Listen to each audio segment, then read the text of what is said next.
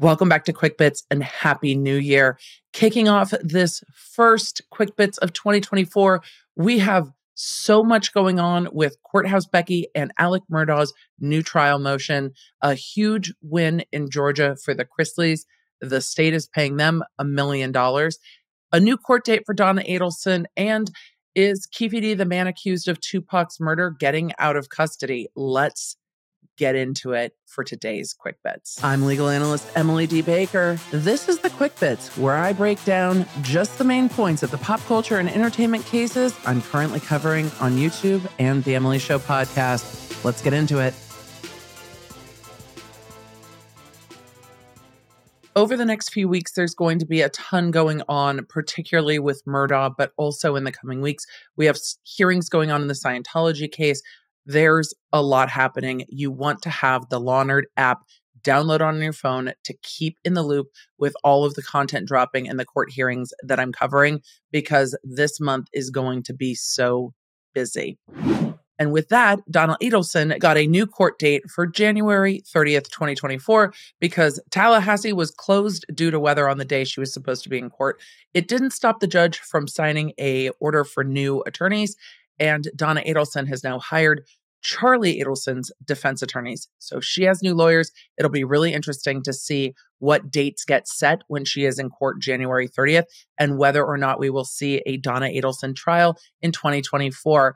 Again, she is the mother of now convicted murderer Charlie Adelson. She is also accused of participating and conspiring in the murder of her son-in-law, Dan Markell. It is a wild case that is years in the making. So we will see what happens when the search warrants come back for all of the electronic devices. Those are underway now. In Las Vegas, Keefe D, who's accused of killing Tupac in 1996, was granted bail and allowed to do house arrest if he posts that $750,000 in bail. His attorneys were arguing that his health has declined since he has been in custody and that he is not a flight risk. We will see what happens and whether he posts that bail and is out of custody pending the trial for the murder of Tupac, which should take place in Las Vegas this year. And a case that might also happen this year is Alec Murdaugh's murder trial. There is so much going on that the dedicated stream for that on Tuesday ended up being almost 4 hours long, because there's sideshows on sideshows with this case. But procedurally, Alec Murdaugh will be back in court on Tuesday, January 16th, 2024. I will be covering that on the live stream channel. That court hearing is to set forth what's going to happen at this evidentiary hearing. There were two parts to the new trial motion: whether or not he would get an evidentiary hearing to inquire whether the clerk of court, Courthouse Becky, had tampered with this jury, and then the evidentiary hearing, and then a ruling from the judge whether or not that meets the standard for a new trial. It seems the judge is granting this hearing and there's not going to be argument about it. I've never seen that happen. Most of the cases, there's court hearings to argue about whether or not there should be a hearing, and then a hearing. But the hearing is set for the end of this month, and it seems from the judge's questions to the attorneys that she has already decided she is granting an evidentiary hearing. I agree that's what needs to happen. It's procedurally odd that we've jumped over one step. Judge Toll, who's been assigned to oversee the motion for a new trial, is going to hold a 3+ day evidentiary hearing in South Carolina, and the attorneys are now lining out who those witnesses may be to see if the clerk of court did indeed have conversations with the jury that are material in nature. And the lawyers are arguing over the standard that the court should apply. So there are some very significant legal rulings that need to be made about what the defense needs to prove to show whether or not Alec Murdaugh should get a new trial, and what the state is trying to rebut, arguing that this verdict should stand. There is no clear-cut decision on this one. The allegations made by Team Murdaugh are huge, but if the clerk did talk to the jury in a way that was substantive, it'll be interesting to see if the judge requires the next step that actually changed the jurors' minds or swayed somehow their verdict, or whether or not they only need to prove that she had substantive conversations with the jurors. That ruling will be huge. And we should know on Tuesday what standard will be applied to the hearing that will come later in the month. Hopefully, the judge will rule from the bench on Tuesday, but she is a former Supreme Court justice, so she may issue a written ruling after the hearing on Tuesday. I started Quick Bits to make things quick and easy for you so you could follow along with the cases I'm covering, even when you don't have a ton of time. You know I like to keep it simple, and the thing that makes my life the most simple is Green Chef. Green Chef will deliver fresh, organic ingredients to your door with instructions, with pictures. And if you are looking to kick off your new year, Green Chef has some incredible new options for you with their new gut and brain health meal plans, which includes an incredible array of nutritious dinners, clean snacks, and functional drinks crafted to actively support the well-being of your gut and enhance cognitive health. The gut and brain health meals are created in partnership with registered dietitians. But if you're looking for your lifestyle to be supported in a different way, you can pick from over 80 flavored filled options each week, from keto and paleo to gluten-free to balanced to just fast and easy. So make sure that you utilize this incredible deal. You get 60% off plus 20% off your next 2 months if you go to greenchef.com/60EmilyBaker and use code 60EmilyBaker. That's greenchef.com/60EmilyBaker using code 60EmilyBaker for 60% off plus 20% off your next 2 months. Find out for yourself why Green Chef is the #1 meal kit for eating well. Let's get back to the Quick Bits. And then on the rest of the sideshow, Courthouse Becky is embroiled in, well, scandal. She admitted to plagiarizing part of her book from an email that came into her office email that was not meant for her from a BBC reporter, and she just turned it in as her own work in a book that she then published. But there's also search warrants ongoing for her phone in connection with her son's arrest for wiretapping and multiple ethics complaints. There is a lot of smoke around Clerk of Court Becky Hill.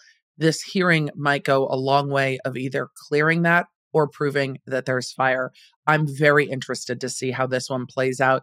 But with the perjury and the other ethics investigations, the determination on the motion for new trial is not the end here. And if this clerk, in her zeal to talk to Nancy Grace and be a part of South Carolina's trial of the century, has somehow undone this verdict after 7 weeks of a very expensive public trial, it's going to be a mess. But even if the verdict stands, I don't think Courthouse Becky escapes this because there are multiple investigations, it seems, ongoing. So this is not going to be done anytime soon.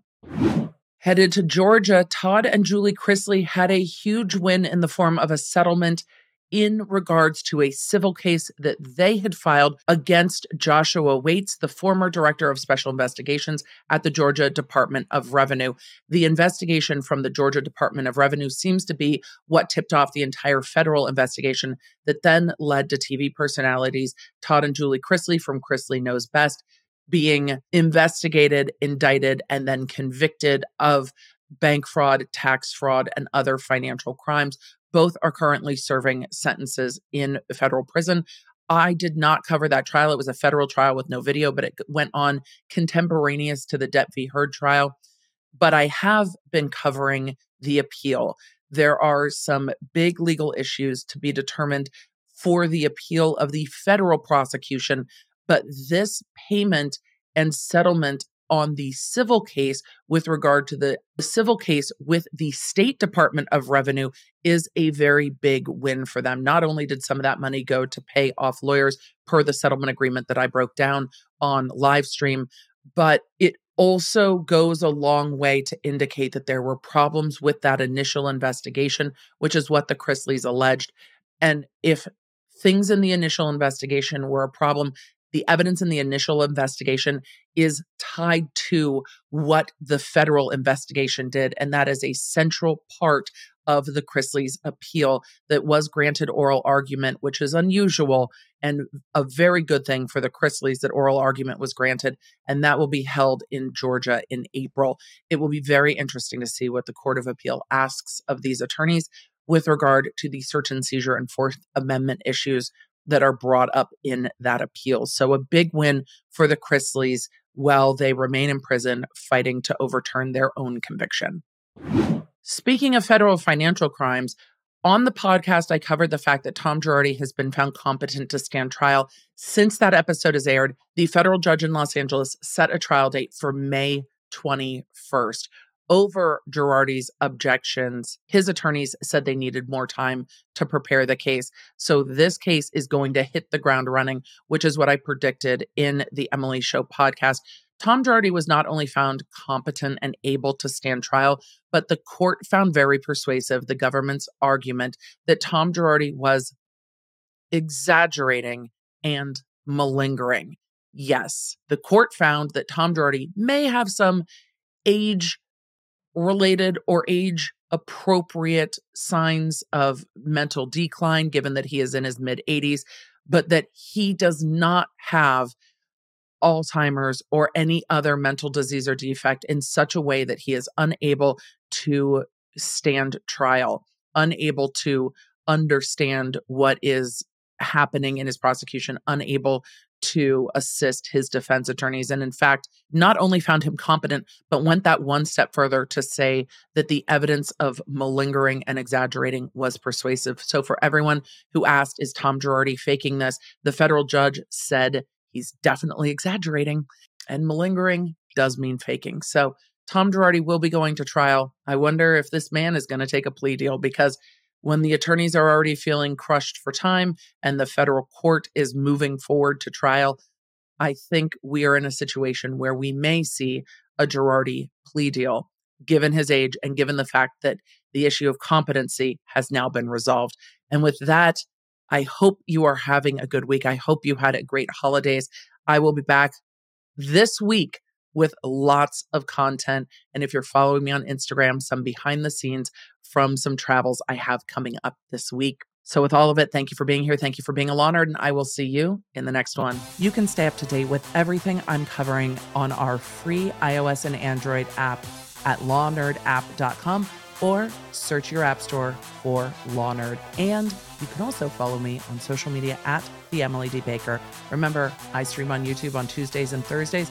I recap all of that for you in quick bits on Monday. And of course, the Emily Show drops on Wednesdays. Thanks for being a Law Nerd.